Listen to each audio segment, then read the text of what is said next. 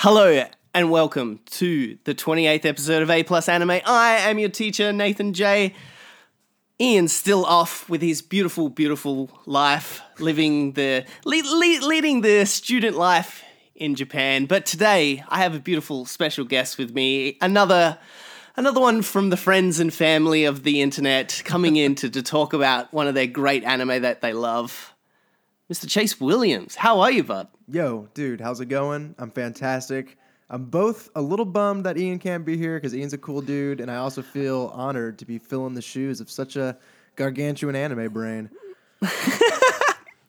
Yeah, I was a little bummed as well because I think you brought it up as well. Because we're going to be talking about AKIRA, if you didn't know that already, anyone listening, and I did want to talk about a few how ways Japanese people and culture interacted with this kind of, because we know how it kind of affected Western culture, and even though Ian is a Western boy, but he's now living in Japan, and he has a Japanese girlfriend, so he could have given us a different side and perspective of how this affected their culture, because I'd say it's still reckoned to be like the greatest nearly anime of all time and nearly one of the best sci-fis of all time. So yeah, I'm sure we'll get into it. His perspective will be missed, but send my hellos to Ian. Yes. On this show, we take the top-rated anime and test them out to see if they get an A+ or an F, and try to learn a bit in the process. On today's episode, as we discussed, episode 28, we'll be discussing AKIRA. If you want to follow along at home, make sure you listen to the before spoiler section. We'll be giving the next section of what anime we'll be reviewing next week, and then also we'll remind you after the spoiler section as well, if you listen through to the spoiler section of what we're going to be listening. We are on our tournament arc, people, where we bring in, as I said, our closest friends and family to either talk about their new anime, their old anime, or just something that's just inspired them through their life of why they like anime. And at the end, me and Ian will discuss of all these anime, which ones we like, which we don't like, which is the greats, which are the worsts. So this is our tournament arc. And Chase, what's up? So we'll get into it. Where did the internet maybe know you from? Where can they find you? Where can they see you? What have you done? What do you do? I usually just hang around and make snarky comments on Twitter like most people do. My handle's @BodaciousChase, and I work in the video game industry, and I like to write. And that's basically it, man. Other than that, I'm just, romping around San Diego and trying to stay busy. So you're a West Coast boy at the moment. At the moment. Newly West Coast. Are you liking the West Coast? Yeah, dude. I mean, this city is amazing. It's a little bit bigger than Austin, which is where I came from. So there's more neighborhoods to explore, and in each little neighborhood is basically like a day's worth of stuff to do. And I'm someone who I'll wake up early in the morning, hop on my bike, and just try to spend all day going around and kind of relaxing. And this city's been perfect for it. Can I just say you weren't born in the exact town that I'm going to be jealous of, but you were very close to this town that I would love to visit, which is Houston, because I was born in Houston. Oh, you were born there? Oh, there you go. Houston. So I'm a super space nerd. That's my whole life. So man, I just can't wait to go to Houston one day and see all that kind of stuff. Let me plug a little something real quick then. Episode of Witty Banter, I think around 50 or 30 episodes ago, we went to NASA and interviewed a friend of ours who works on life support for the International Space Station. So we've got an interview with that guy if you want to see that. I might have to go back and look at that, because that I haven't done any of the South in America yet. I've done most of the West Coast. I only went as low as LA. I didn't go down to San Diego yet. I need to go check that out. I've done most of the East Coast as well, and then a lot of the North part of America as well. So I need to do the South. I need to do the deep South, and then also come over to the Texases and all those kind of stuff and check all that out next trip to America. All right. Well, Chase, we're on an anime podcast. So the question is, what got you into anime? Where did it start? Is it a recent thing? Is it an old thing? Is Is it still going, or are you on a hiatus sort of at the moment? Yeah, for me, it's definitely an old thing, which is honestly kind of interesting. Like my two friends, two of my best buds, Hunter and Max, they're super into anime. And in fact, they're trying to write a script for their own just for fun. And I've kind of fallen off watching anime. I don't really watch it anymore. And I think there's been such a resurgence of it that there's so much around me now that it's hard to even figure out where I'd want to jump in. And so I grew up, the first anime I was exposed to was Dragon Ball Z, I think like most people. I literally came home one day as a second grade school child, and it was playing on the television. I sat down and didn't get up for like 5 hours, and then next thing you know, I own every episode, and they're right behind me on the shelf, right? Yeah. And so Dragon Ball Z, I think I share, like, that's probably something I have in common with most people who are listening to this show or who are into anime. One of the first I ever watched. And then outside of that, like, I would sort of watch what my friends were into. I watched a little bit of Trigun when I was younger, and I would kind of stick around for what was on Toonami, but... Yeah, I was literally about to ask that. Did you get deep into the Toonamis like most Americans did? Yeah, Toonami was a major influence in sort of introducing me to what anime is and sort of how I understand it. But as I got older, I've never been drawn to TV shows in general. Like, I just don't watch... I don't have cable, and even on like Netflix and stuff, I just don't really watch television shows because I just think they take a whole lot of time, and it's just not really for me. And so anime kind of falls victim to that as well. But when it comes to movies, animated movies, they're much easier to digest, which is why Akira is a movie that I watched for the first time last year, actually, and I've seen it about 4 times since. And I watched it again last night, of course, before this show. Oh wow! So you only watch it. So this is only a recent thing for you. Yeah, man, I thought this was like something maybe like you stumbled across when you were young. Oh wow! So because I think it was last week's episode, Andrew Taylor was on, and he watched it literally in June when we were all in San Fran. One night, him and his missus watched it, and he was blown away as well of how well it's aged. Yeah, which is like really a hard thing to say, especially about 80s things. Like the comedy side of a lot of stuff has aged well, but a lot of sci-fi and stuff like that from the 80s has not really aged that well. So it's great to see something like this that has aged. And a lot of new people like yourself and Andrew have been able to watch it and absolutely adore. Right. Yeah. I mean, so ultimately, like, I think Akira is, and we're gonna get into it. Like, it's so highly regarded, and I think it earns all of its praise. And it goes there's so much more to say about it beyond it just being a Japanese animated cartoon. Yep. Is there anything recently though that has, like, I know you said you haven't watched any, but is there anything that's kind of like maybe tickled your intrigue, maybe that you might want to I watched check Cowboy out Bebop recently? for the first time, man. I just finished Cowboy Bebop like a few weeks ago. Yes. So I'm probably one of my favorites. Yeah, of like all time. I'm on a tour of the most highly regarded anime right now, I guess you would say. Cowboy Bebop was fucking fantastic, and it also earns all the praise that it's given. Like, I'm somebody when it comes to video games and movies and a lot of visual experiences, I don't really focus too much on plot. Like, one, I don't follow plot very well, and two, it's just not what I'm interested in. And Cowboy Bebop supplies like such a heavy dosage of art direction, musical style, and like even cinematography. That's just impressive. That show, top to bottom, is just dense with quality. And so I was super happy to finally see that show and kind of understand where the reverence comes. Did you consume that very quickly? Was that like a binge watch thing? Because I think it was last episode, the episode before. It's this new thing that I'm kind of like getting into now because I've had to rewatch a lot of anime in like short amount of time where a lot of it's even like affecting live action stuff where a lot of stuff was written to not be binge watched. They were written to be watched week by week. So you have that time to digest that episode, think about how you feel about it, and then kind of get fresh by the time you watch the next episode. And like consumers now are binge watching a lot of stuff. Well, things that you wouldn't usually get annoyed about, like a character that has an arc, you wouldn't normally get annoyed at that because you have time to process that arc because you've been watching it week by week. But now you watch it all in that one day, and now you're just like, oh, I didn't really like that character. And I've fell into the trap of like a lot of anime that I've watched recently that I've binge watched, a lot of characters in there that I've hated them.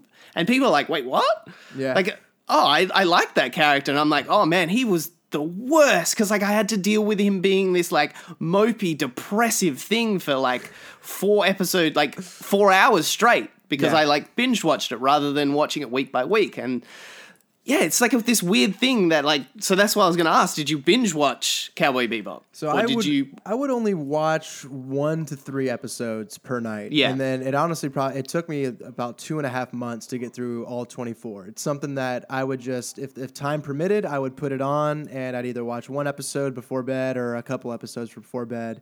And you know, Cowboy Bebop is interesting because, and I was honestly surprised at this when I first started. I was expecting it to be like a very long arc, you know, across all of the episodes. No, they usually like one episode is its own real story. It's one like and the done, only, man.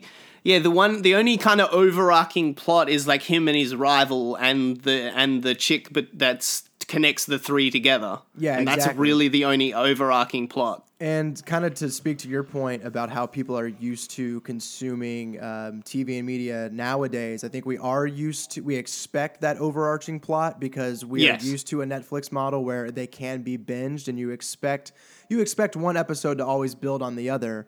And it was honestly a little refreshing to have those expectations thwarted because I think it allows you to, like when it's one episode after the other, it takes more effort to maintain the plot in your own head and kind of think about it over this like 6-hour, 12-hour period.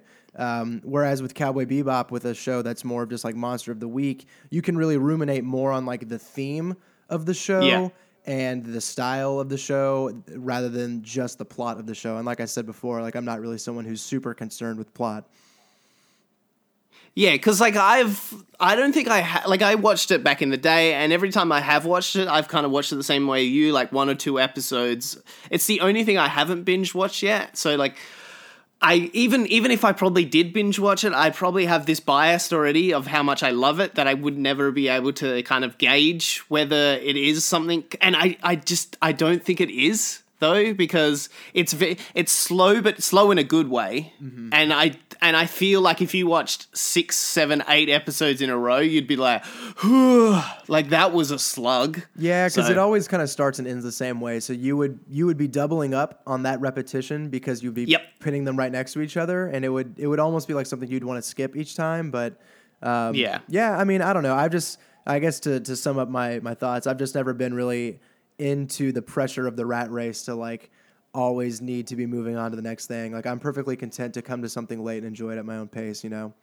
God, I wish I could be like that. Like I just want to consume everything. So like I have to buy into that. Like I need to, like most anime now, as I said, I'm binge watching a whole season in like 1 or 2 nights because I feel like if I don't watch it, I'm never going to get around to watching it, and then I'm left behind, and I'm not going to be part of the conversation. Yeah, so but I'm just like sometimes you got to ask yourself, is that conversation even worth having? Because that's what I see. Yeah, but that's what I see that's most the thing, about though. the rat race is like I see people even like nowadays, right? I don't know when this is going up, but when we're recording, people are gearing up for their game of the year discussions, and you see all these people buying all these video games and then just playing them for like an hour just so they feel justified to say like 10 sentences about it on a podcast? Like, who gives a shit? I know.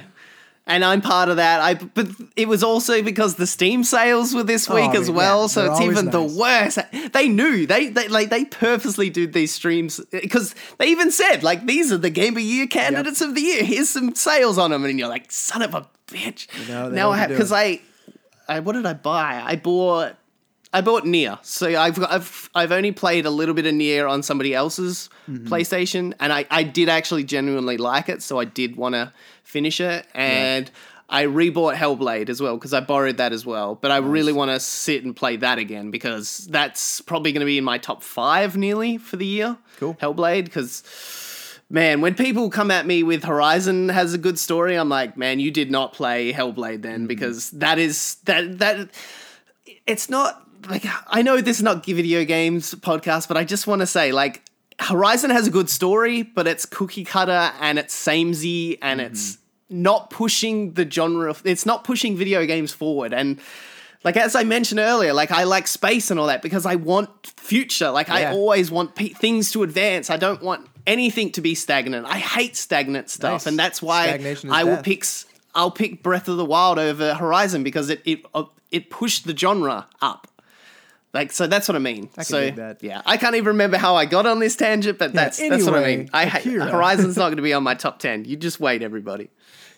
All right, so we'll get into the meat and gravy then. So AKIRA. So I'll ask you as the guest first. Like, what media, movies, TV shows would like people have seen that they might really want to go watch AKIRA if they liked these kind of things? Yeah, like I've got two, but I'll let you go first with Sure. your. I think it's a pretty easy answer because of how prolific Akira's influence is, not only in anime, but also just in media and Sci-fi the sci-fi and stuff. genre itself. Like it is the proprietor of a lot of sci-fi concepts and sort of And nearly tropes in general. exactly. Yeah. Just accepted stereotypes and like archetypes. So if you liked The Matrix, you'll probably like this. If you liked I didn't even think about that one. Yeah, that's yeah. a good one. If you liked Blade Runner, you'll probably like this movie. If you're like a fan of sci-fi books like Neuromancer, or maybe you're into like Ghost in the Shell, you're definitely going to like this movie. Anything with like a very strong cyberpunk or sci-fi tinge, you are going to either connect with it quickly or even recognize maybe where some of the things you liked came from. Yeah. Well, like, I don't think it's the first to do it. Like, I'm pretty sure maybe Gundam or something did that Neo Tokyo, that idea of this Neo city, enter a city name. Like, I think this is this is the movie that like cemented that idea of like a Neo Tokyo. Yeah, I mean, I think Gundam honestly paved the way for AKIRA to get the budget that it did get. Like I think that was all a part of the same movement, and Gundam definitely came first and deserves a lot of the credit for introducing some of these motifs. But I think AKIRA is also the one that built on it and almost like fully realized it, you know? Yeah, like that. Yeah, the new world, like a new Neo New York, Neo this, Neo that. Like, I think it's the idea that it's cemented in, and like we cannot talk about like stereotypes if we're not even gonna like the bike scene, the one scene that like a million people have probably seen it in a million different media and would never know that it's from AKIRA. Just the one where he slides the bike out and it slides across the ground and he like grinds it across. Like I had to pull up an article. Where is it? There we go. It's iconic. It is an iconic scene. All right, we got Batman. I got Teenage Mutant Ninja Clone Wars, the anime. What else we got? Yeah, don't know these ones. Adventure Time. Yeah. Adventure Time copied it. Like, there's this generation of like 10 to 8-year-old kids that are watching Adventure Time, and when Jake slides out on what do you call it? That's like from AKIRA. So like, oh man, it's inspired. Like I love of this. people. Yeah. And that's why it's an amazing thing that you've seen it most recently. Like, did you, when like watching through it, were there any scenes? No, I'm going to do it here. You know what? Yeah. This is not spoilery. It's half spoilery. But were there any things you just saw and you were like, oh, didn't realize that was from here? You know, a lot of just, or just even a style. I think it was more stylistically, like, I'm used to Dragon Ball Z when people power up and, like, the ground will sort of crush beneath them and, like, pieces of rock and rubble begin to rise and hair begins to rise up and, like, you know, their cloaks are flapping and all that. That's all here in AKIRA as well. Of course, the motorcycle nod that you just mentioned, I noticed as well. But you're just going to it's going to feel very familiar to you if you're an anime fan, but you have to recognize that it's not familiar because it's copying. It's familiar because it originated, you know? Yes. All right, so I'll get on to the two movies that I kind of would, like, apart from like, I can't think of anything that's really, like, how the psychic version of this movie kind of relates to. There's, like, nothing really that's done it the same way that they have. The movie Chronicle. Chronicle. Yeah, the Chronicle has, I think, a lot of influence from AKIRA as just, like, a boy who discovers psychic powers and then ramps up to being, like, a evil showdown. Yeah, I would put it as, like...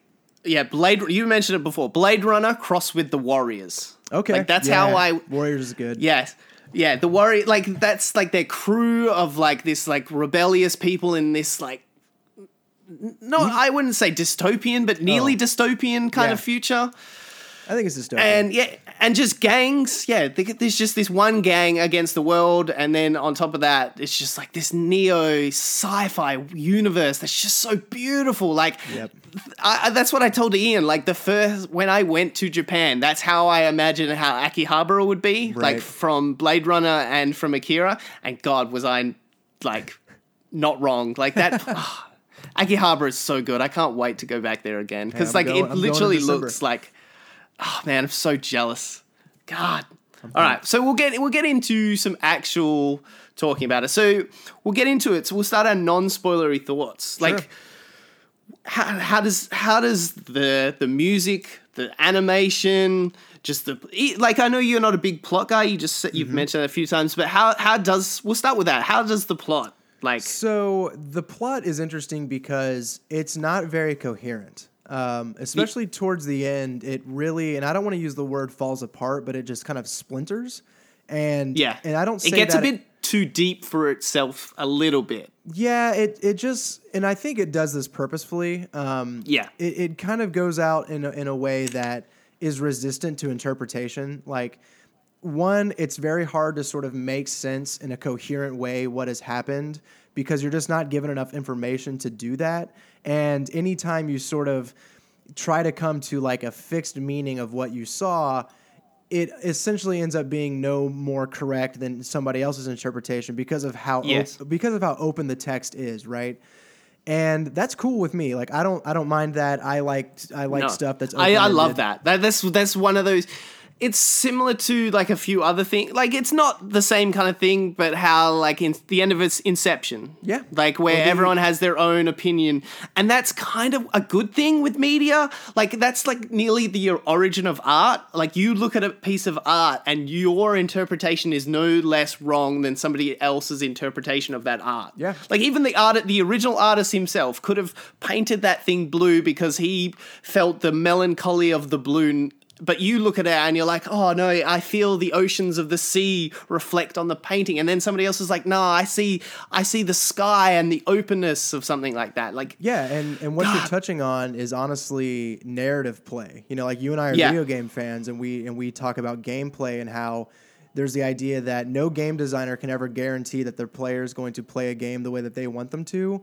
A good story is the same way in the sense that no author can guarantee that a single piece of work will mean the same to everybody either, because there are opportunities for the mind to play inside of each story beat essentially and come up with their own conclusions. And so I do agree that great works of art are things that are they're more about the experience than they are about the meaning. And I think that's what happens with Akira, is that this isn't a film to like watch, quickly summarize your thoughts, say, oh, this is what the movie was about, and move on. It's more about watching the movie and experiencing the movie, and then having that discussion afterwards about, hey, what did you think about this, or what did you think about that, you know? Yeah. The deep meaning of like why this swerved this way when it could have swerved that way, or why did it stop here and not go here? And oh man, it's just great. And so, like, we may not be able to come to a single fixed meaning in terms of like the plot, but that opens up the conversation to instead having like a fixed understanding of bigger things like theme and like concept and motif and stuff like that, which I always find to be a little more satisfying of a conversation. Yeah. What about visuals? How does like, especially because this was out the year I was born. Wow. Like that's how long. I'm 29, about to be 30, and that's how long this movie came out. And you could easily release it now, and you could slip it past people easily right now, and people wouldn't even notice it's come out here. So the visuals, I think, are arguably its greatest strength. It has several strengths, and they're all amazing, but I think the visuals have to be marked up as the greatest. And, you know, I was doing a little bit of research on it, and this was, like I said, this was coming out in a time where anime was sort of coming into its own in Japan through works like Gundam. And it was the first time that they gave a massive budget to a director that wasn't like Miyazaki, right? This is a 1 billion yen production, which was a massive fucking budget. And they gave the directing rights to the guy who wrote the manga, which is a recipe for success, and they gave him a lot of creative control, freedom, over the movie. And so what you have is you've got the amount of money that would usually be spent on like a single episode going into like a single scene.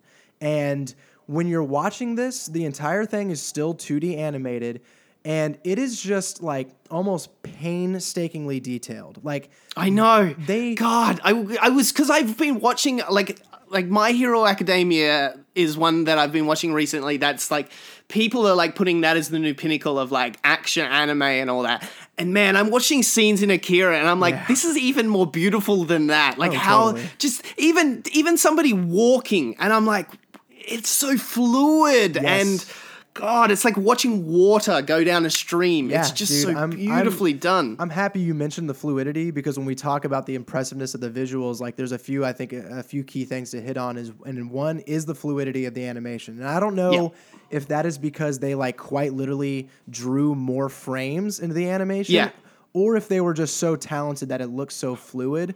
But there is just a smoothness to all of the movement, whether it's in like a high-speed chase scene or just like a walk animation like you're talking about, that at first glance you may not notice it because it looks so natural, but you need to recognize and compare it to like what is sort of out there and realize just how detailed and good it is. Because recently, like pretty much any anime these days now are all done digitally. Like even though it's still 2D drawn, it's digitally animated because the money it would cost to still do it. Like, they'd go broke easily. Yeah. Like any company would go broke if they still hand drew every animation that they did back in the day. And also the time, like people just haven't got the time to do that anymore. So it's something that's like very sad that it's just died out now. Well, but it's similar to like something like Cuphead recently, where those guys did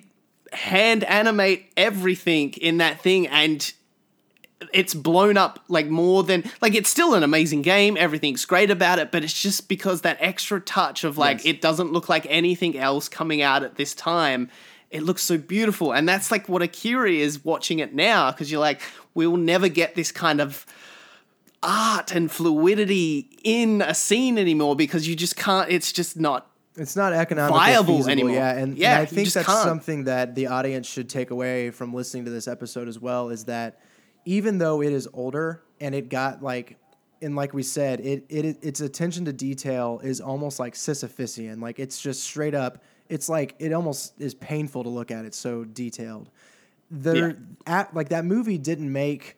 what I was reading is it's over its lifespan, it's grossed a lot of money. It's made its money back. But it initially, when it came out, it didn't like blow the box office up. And it honestly put as I understood when I was researching, like a little bit of a cooling effect on anime for a little while. And there was like a slump after Akira because it was like, well, we kind of doubled down with this. It didn't blow up the way we wanted, and now we're afraid to do it again. Yeah, we made a masterpiece, and people didn't receive it. Exactly. So like anything else we make after, it's not going to look good. So how is that going to make money? And what people need to keep in mind with that is we almost have really never had a work like Akira since. Like even though it is older, and there are certainly like amazing anime that have come out since it's been out.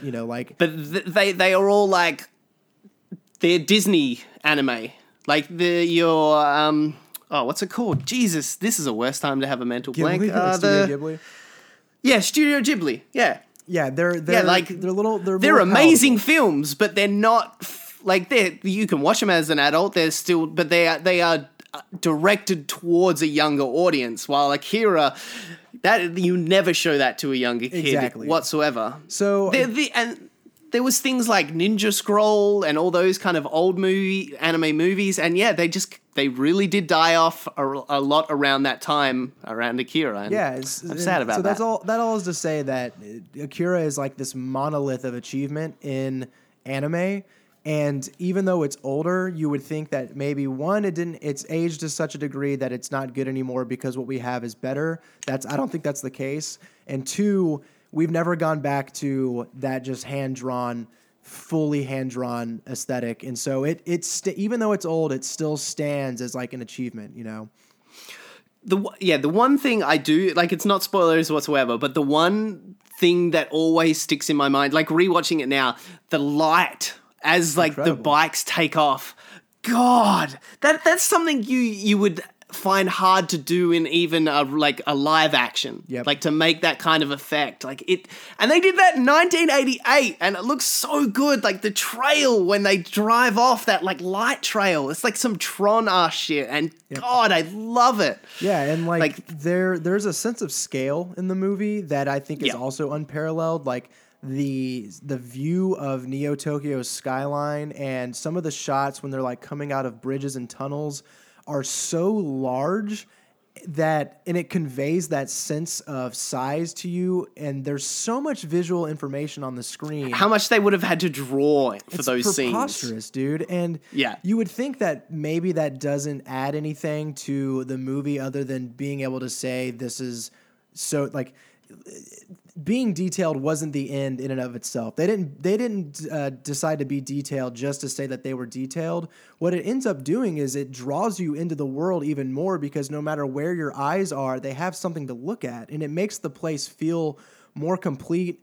more whole. And even though like there's these insane cityscapes that are like just, you've never seen so many windows and lights in your life, even in like intimate spaces like the bar, when they're in like closed areas, there's also a preposterous amount of detail there too. And that way, there was a Doors poster, like the band Doors poster above the cabinet he was playing. Like I noticed that. I was like, wow, they drew, and it's the perfect representation, like perfect replica of the album cover itself, and it's like to detail that album cover, and it was, oh my God. And just even on the bike itself, the little like logos, they have like the BMW logo, and oh man, they just go into so much detail. And watching it now that I've watched it so many times, like I can pay less attention to what's going on in the scene and be able to like peruse the rest of the scene and see these tiny little things that like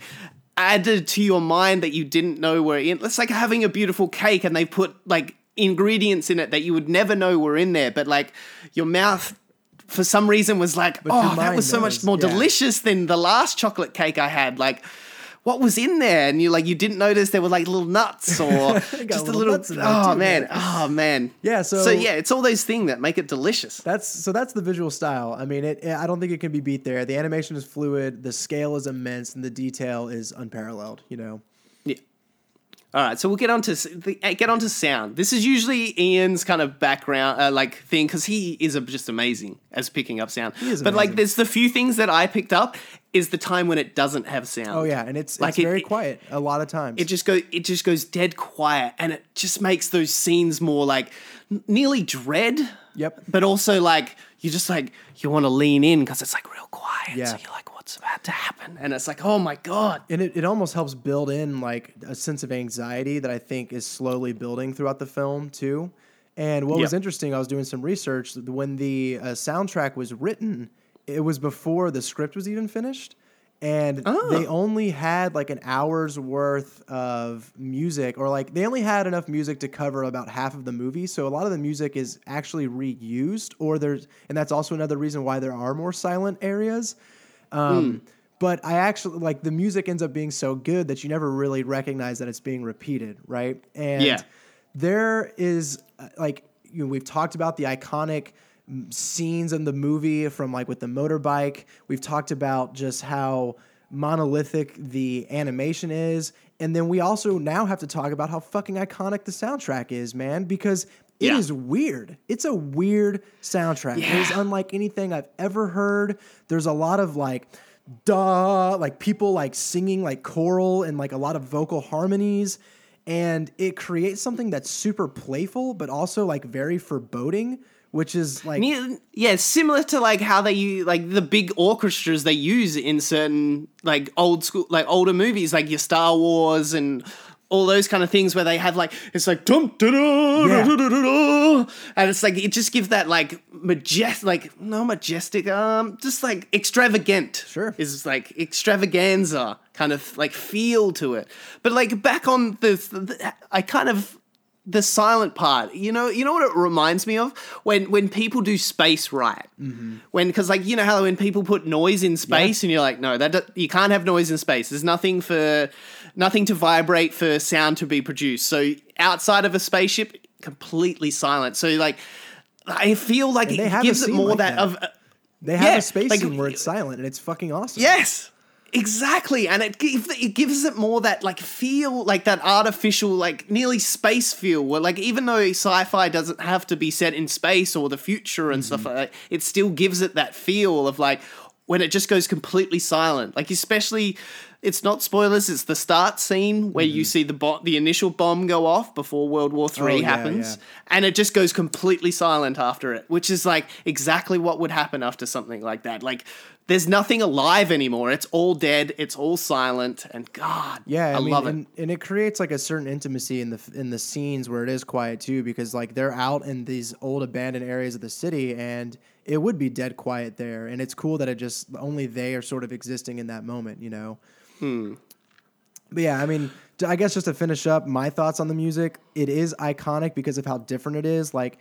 There's a feeling of grandiose, like you're talking about, that parallels some of the like the escalation that's happening in these scenes, but it just does it in ways that I'm not used to. I've never really heard before.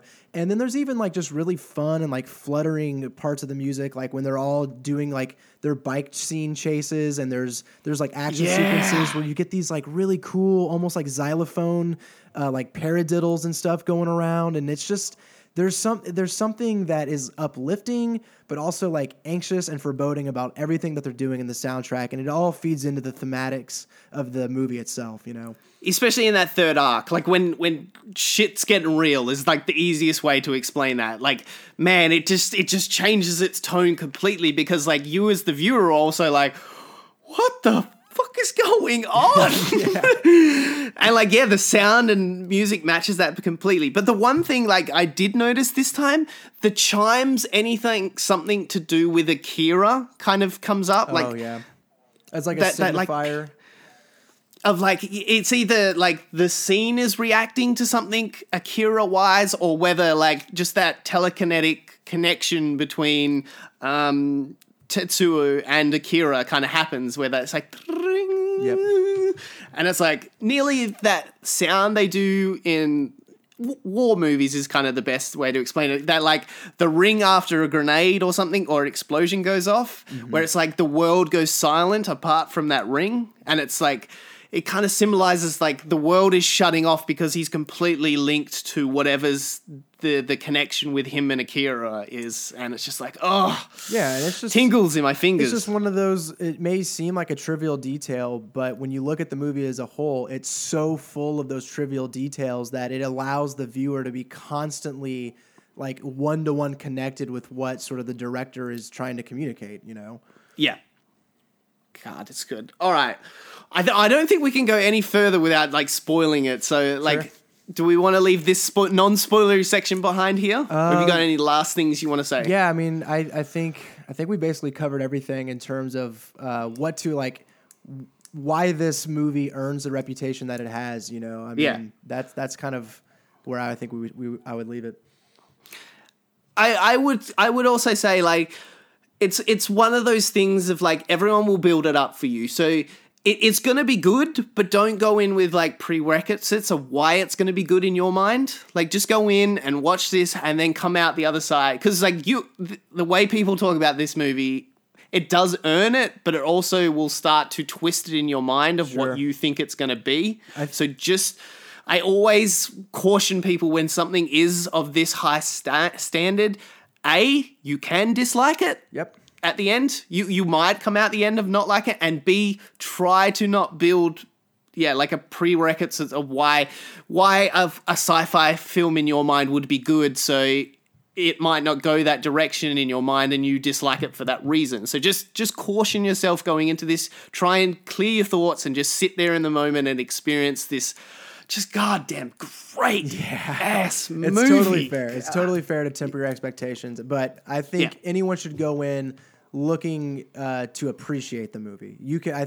Even if you don't like it, I think there's appreciation to be had there.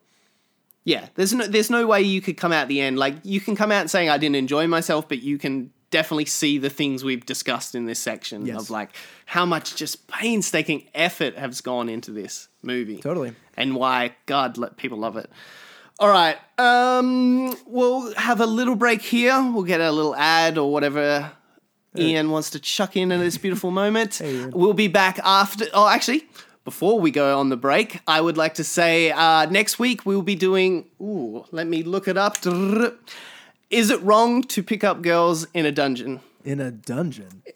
Yes. God, it's a good anime. Man. Like, I went in because of the name, and I came out the other side enjoying a great anime. I reckon you know the answer to that question now. God, it's so funny. All right, we'll leave it here, and we'll be back in a sec. Hey there, listener. Thank you so much for checking out A+ Anime. If you like the show, there are more like it on okbeast.com. You should check out the OKBeast podcast, where Ian and Blessing talk video games and more. Also, check out the OKBeast YouTube channel for all the nerdy content that your heart can possibly take. Thank you for listening. And we're back with our spoilery thoughts. We're going to go through a couple of scenes that we really enjoy, maybe some key moments, maybe some character development that we couldn't really get onto without spoiling anything. So, like, is there a character you really like resonate with, or that just like shines for you? Is it Tetsu himself? Is it AKIRA and stuff like that, or even just like Kai or Kai? I can never remember. Yeah, Kay, like the activist, or just... You know, like, to be completely honest, not really. Like, I didn't really see or resonate with the characters on screen. I was more so just intrigued and impressed with how the characters developed through, like, their own actions. You know, like, it's a pretty common thing to strive for in any sort of visual media where you want to show and not tell. And I think, like, almost... Like, you learn so much about who Tetsuo is just by watching him act on the screen. Like, by watching the things that he does, the decisions that he chooses to make. You know, like, the first thing he does when he gets sort of, like, a taste of his power and escapes from the hospital is to go steal Kaneda's bike, you know? Yeah. And, like, it just says so much about who he is. And then when Kaneda saves him for the first time, and that after he steals his bike... He's not appreciative at all. He's like, you know, fuck you. I didn't need your help. I'm sick of you always saving me. And through every scene and through all of Tetsuo's actions, you just continue to learn about who he is. You know, you're never just explicitly told that kind of stuff. And I fucking loved that, you know?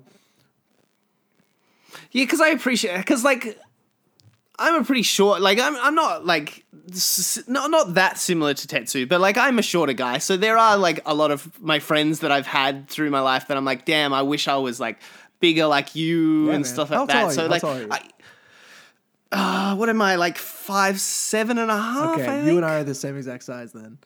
Yeah. I feel your pain. Yeah, I'm 171 centimeters. I'm pretty sure that's this half conversion into inches and... Gotcha. Stuff like that. So, so like I understand that struggle, but like I do love to see that in another character where they like want to be better than their nearly heroes or role models. Because to Tetsu, like he is his role model and stuff like that. Like he's always been saved by him. He's always been protected by him, and he doesn't want to be him. He kind of wants to be him and better. Yeah, so like him stealing the motorbike is like that symbolism of like, oh no, I can do what you do as well. Yeah. But I'm also better. Like I'm going to be better than you because see, I can do the things you can do as well. And then I'm going to start doing more. And then and when he starts developing his powers, there's a cool relationship too between Kaneda and Tetsuo that reminds me honestly a lot of like Moby Dick in the sense that Tetsuo is the main character. Like he's the protagonist of the movie.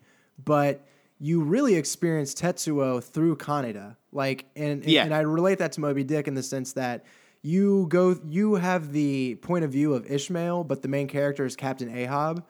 And that's sort of what's happening here. And in the same... I've never really seen that comparison, but that's a really good... Like, because, like, until you literally said it then, really thought, like, Katia is, like, the... main character, but it really is Tetsu kind of. Yeah, I mean Tetsu is the character. One that like he is the one that drives the entire plot forward. Like the movie is a reaction to him, you know. Yes. And in a lot of ways, Akira is the antagonist because like bringing Akira back is like, you know, it would devastate the world. So, and in the same way that it rings true for the point of views that we see things through Kaneda's like perspective, that's also kind of how Tetsuo's relationship is with Kaneda. Like everything kind of goes back to him. He can't get away from him. And so it's kind of just mirrored in the plot itself as well, you know? Yeah.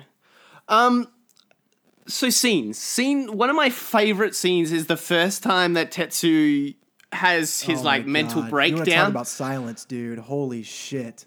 Fuck, man. That scene is so powerful. Just it's literally straight after the bike scene, which is just another great scene in itself. And we could probably get onto that. But it's just like, it just goes silent, and then the ground starts breaking apart, and then it like flicks. You see like moments of Akira, like you find out later that it's like Akira and stuff like that, and just like the pieces of Akira itself, you get flashes of, and then next minute he like keels over and it like his guts open up over to the ground, but then you like flick back to reality for a second, and you see there's nothing really is happening, and he's like trying to shovel in his imaginary. Oh my God, that's such a great scene. Yeah, it's so visually striking, and you basically just out of nowhere. It's nearly horror. Yeah, no, it's totally body horror, and like we didn't mention this at the top of the show, but like if you're into body horror, this movie is actually another like pivotal influence in the body horror genre.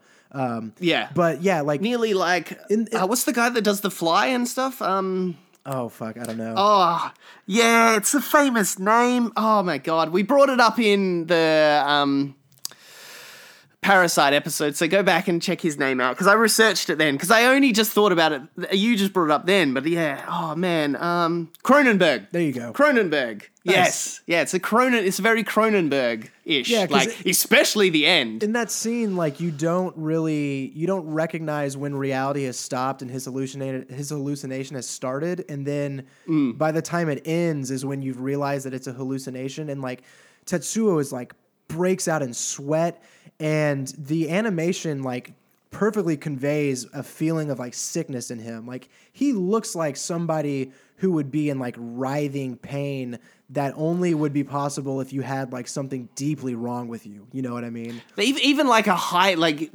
intense sickness, like yes. that shaking sweats yes. you get, like when you're in the peak of a fever or like a high fever. And, oh my God, exactly, it's just. Right. Whew. And they just draw it and animate it so well that it like looks real. Yes. Like you really feel it. Totally, man. And like, God. I mean, that scene's fantastic. And if we want to continue on like the body horror and go ahead and move towards the end of the movie when shit like really just goes off the deep end, and you've just he starts first of like reconstructing his arm after it gets taken off, and then it just goes insane. Bonkers, it just, dude. Yeah, it just hits the pedal and doesn't stop until nearly the end of that movie. I mean, it's one of the most climactic scenes I think I've ever seen in a movie. In that, like, when you're watching it, you're thinking to yourself, how the fuck did we get here? Like, what is happening right now? And by the time it's over, like, there's really no explanation for it. It's just the sense of, I just experienced something that is so purely imaginative that it could only come out of the mind of, like, a true visionary. You know what I mean? Yeah. Like an artist in general, yeah. Yeah, I mean, it's brilliant, dude. Because like even the scenes where he's realizing he's gone past the point and he needs help, and he's just like, oh, and it's just like it's so Cronenberg. Like it really, like I'm so glad we got down this path because it really is like that. Like when in The Fly, when he's like help and stuff like that. Oh my God, it's just very. God, I'd love to see which one came out first. I think it's the original. Came out in 1986. The original Fly came out first. Yeah. Oh man. But I mean, that just goes to show that that was all a part of the influence and like the modern day tapestry when the movie was made.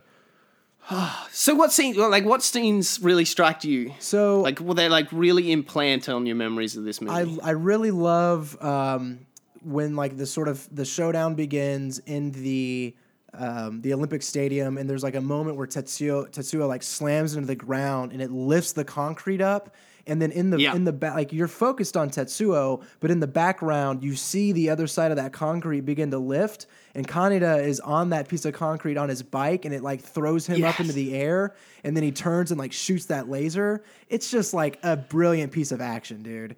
Yeah. God, can I even say just like it being in an Olympic stadium as well is just such a beautiful, because like they set that up at the start where it's 2019, which is, God, that hurts. That it's like 2 years away. Yeah. That's all these like we're starting to hit that point where a lot of our sci-fi movies, we're starting to hit the dates of when they were occurring.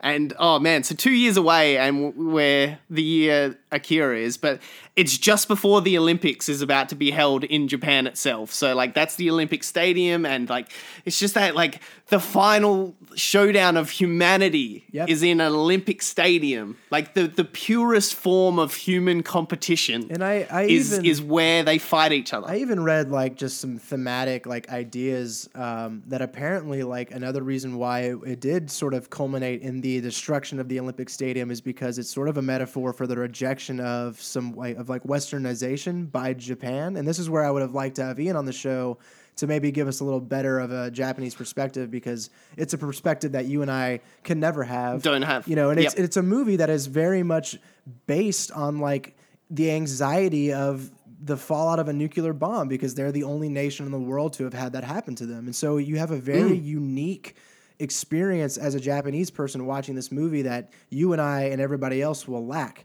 you know? And I've read other pieces of that talked about sort of the themes of the movie, and they basically mentioned that like Tetsuo is supposed to be kind of an allegory for post-war Japan, in the sense that they sort of rebuild and very quickly regain their power to such a degree, you know, and in the 80s, like, and even still to this day, like the Japanese economy started booming thanks to like insane industrialization and like technology. And that comes through Tetsuo in his synthetics, like his synthesization with like all of the metal and all of the body horse that we start to talk about. And then out of nowhere, he doesn't really know how to like grapple with that. And then it just spirals out of control to a point where they like lose control of it. And it culminates in the destruction of this stadium. And like, I don't really have much more to say in terms of like analyzing that. And all I can really do is just bring it to the table and say that I think these are some of the themes that are being played with here, you know? Well, like, you can even see it in the other espers themselves, like, how, like, disfigured and the skin coloring and all that have, like, you said, like, it's a very representation of post, like, World War II nuclear bomb Japan, of, like, a lot of people were messed up by the, like, the nuclear radiation and stuff like that, so it is very similar to that, like, all these espers is, like, their representation of all, like, the people that were, like, disfigured and like they still have it today, where like kids are still born with deformities and stuff like that from just genes that have been permanently like cursed now by radiation. Yeah, absolutely. And I love that movie also has that sort of even greater layer that encapsulates everything that happened, because you can appreciate the movie on a moment to moment basis of just watching it, and it's also. We should also expect that when you have a visionary like that, like these things will probably have some sort of greater meaning outside of just the experience itself. But I don't know. It's awesome. So yeah, that was also one of my favorite scenes. And then another one I want to throw in there is just, there's a couple moments of brutality that I think are really powerful. And when Tetsuo finally like busts out of the hospital, and there's like the doctor comes up to like, oh, you can't be out of your cell, and then just like it just goes dark, but then you see like just limbs and blood, and oh my god, explodes them like just fucking in a snap, like it's nothing, just brutality on its highest level. Like it's not even just like I snapped your neck or killed you or something, like they just eradicate. It's like popped like a balloon. It helps, and it really helps with that sense of scale and understanding like his power. So yeah, I mean, those were some of my favorite scenes. I also loved the whole like hallucination sequence when the espers were like fucking with him in his hotel, and like the bear, they're like crawling on his pillow, and the next thing you know, the bear is like forms in his room, and like the lighting changes, and he's like, "What?" And Tetsuo doesn't know what the fuck's going on. I loved all that. Oh man. I even like I brought it up before, where like the start scene where you get introduced to most of the characters in that like bar. Mm-hmm. Like I love that scene. Yeah, man, slice of life. And like there's also a scene kind of like that when Tetsuo's girlfriend is in the laundromat, and there's like another girl on the phone just talking with a friend, and like, you know, this is Neo Tokyo is like somehow oddly like parentless. Like every kid is just sort of there on their own. And you get like a moment of just kind of looking in the dorm room for a second, and it's nice, you know? Yeah. Oh, I know. It's just because that scene, he's that iconic red outfit he has on. He's in front of the jukebox. You'd see like a dirty, dinged dive bar. Yes. And it's like, as I said before, it has like the Doors poster up on the wall. It has a whole bunch of other stuff. And he's just like skimming through trying to find a track. And then like the buddy... Oh man, yeah, you just want to be a fly on the wall or like a person at the bar just being like, fuck yeah, I'm in this scene. Yeah, like, totally. Oh man, cool, like those are the scenes that you could literally see yourself sitting in and it wouldn't be that weird, but like, and then you flick to like the end fights where it's just this insanity that you could never picture in your wildest fantasies being real. But then they have those, as you said, slice of life moments that bring you back in, and you're like, oh no, I could see this happening and stuff like that. And it's, God, it just tricks your mind into accepting the next bit where it's going to throw something weird at you, and you're just like, what the hell's going on? But I'm like, oh man, but I could see myself in that dive bar. I can see in that laundromat, and God, yeah, man, we could go on forever, but I think we should start trimming it off here. Is there any last kind of things you want to? Yeah, I sprinkle on top. I mean, just to end it, like this movie is prolific. I think even if you don't like it, you can make an effort to appreciate it, and try not to get hung up on the plot so much. Like when you first watch it, say to yourself, I will try to follow what's happening in terms of a sequence of events, but if I don't understand, that's okay. And it's honestly, the first time you view it, try to just look for the animation and for the detail that we talked about. Look for the camera movements, because that's something that doesn't happen in anime very often because of how much painstaking effort it takes to move a camera in a 2D space, and they do it all the time. There was one scene, the last week's anime was the first time I realized there was a camera crawl around a character. Mm-hmm. Like there was a character, and it started at their feet and kind of went up and like the camera snaked around the character, and I was like, damn, like it's amazing. I want to see more of that in anime. It was such a simple scene, but it like developed, and like this whole movie is filled with those kind of scenes. And it's just, God. All right, so we'll get on to the main part of this, the rating. So we have an F to A+, yep. And then we have the elusive S ranking where it's just like it's perfect. It's that 10 out of 10, yep. That 100 out of 100. And in the mind of like rating art, where like nothing can ever be perfect, but like this is as close as perfect as you could want something to be. Sure. So what kind of rating would you give this? So I have no problem giving out sort of 10 out of 10 scores. I'm going to give this the S ranking, and the reason is yes, maybe the plot falls apart a bit in the end, and you could probably say that is a shortcoming of the movie. I would honestly try to argue and say that it's okay. It honestly allows more thematic posturing after the movie. But even outside of that, the reason why I give it an S ranking is because the way that the film is structured, the sequence of images that you see, no matter if you've seen it for the first time or the 15th time, it still brings you into the presence of that experience, and you're able to enjoy it, I think, every time. And to me, that's the mark. That's the mark of aesthetic experience. That's the mark of a fantastic video game, is something that you could play again and again and again, a movie you can watch again and again and again, a book you can read over and over. And AKIRA has that. And it also has the privilege of being sort of one of the most heralded and lauded movies of animation of all time. And I think it deserves it, you know? Yeah.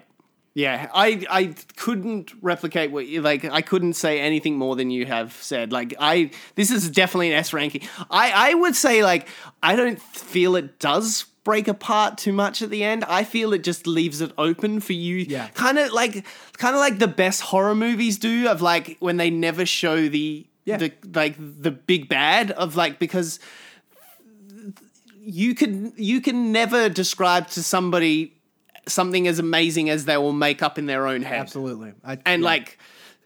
You can never make a villain or a creature as scary in as somebody has in their own mind. So like that's why the first Alien movie is one of the greatest ones I use an example where they don't show the alien until nearly the last 2 seconds of that movie on the original cut, and it's so good. And that's the similar with this, like where you can go into deep thoughts of like alternate realities and stuff like that. Like where he releases the bomb is just like this. You can sit there and do an hour-long podcast of like how like the whole alternate realities and everybody would timelines be right.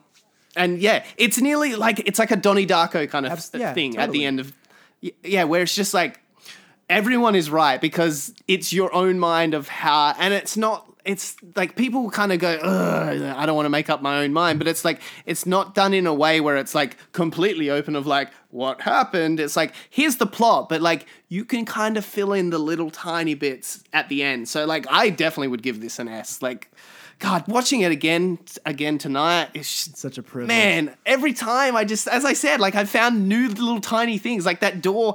I know it's the smallest thing, but that doors poster above the goddamn recorder just blew my mind tonight, and I was just like, oh, all right. Thanks again, Chase. Dude. Man, it's been great. Like I've wanted to get you on a podcast with me. I have to eventually get you onto some 4 Yanks One Aussie because like I want to dive. Like we've been educated and nice on here, and I want to get in the deep and dirties with you on. Yeah, let's get in the mud.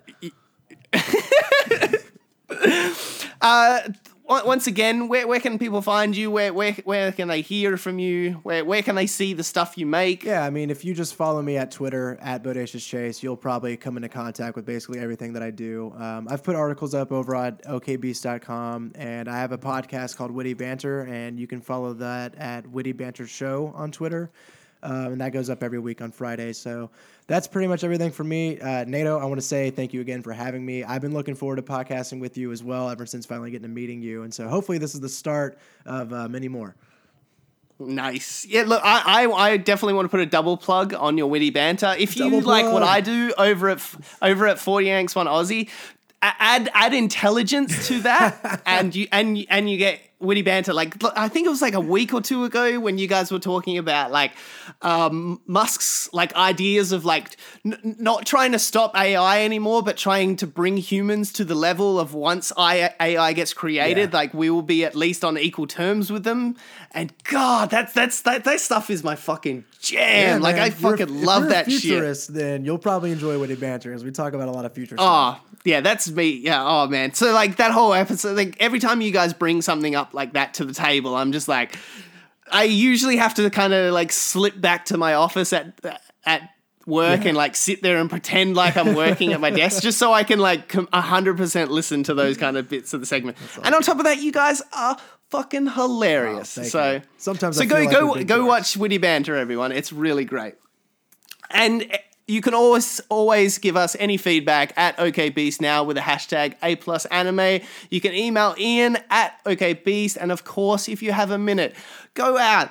I said it last week and I'll say it again. Not just this podcast, not just Witty Banter.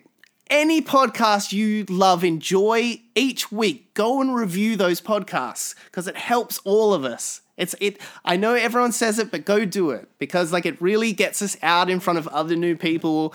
And yeah, then we can make better stuff for you. And also with this show, if more people see it, more people watch anime, and then you have more people to talk about anime. Yeah. So go out and review your favorite shows. I've been NatoJ18. You can catch me at NatoJ18 everywhere. You can catch me at 4 Yanks One Aussie, the cross-continental comedy podcast, and you can always catch me here talking about anime on A+Anime.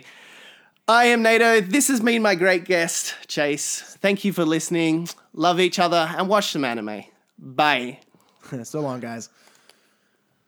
Next time on A+ Anime, NATO continues to be Australian, and Ian realizes he loves sports anime a little too much.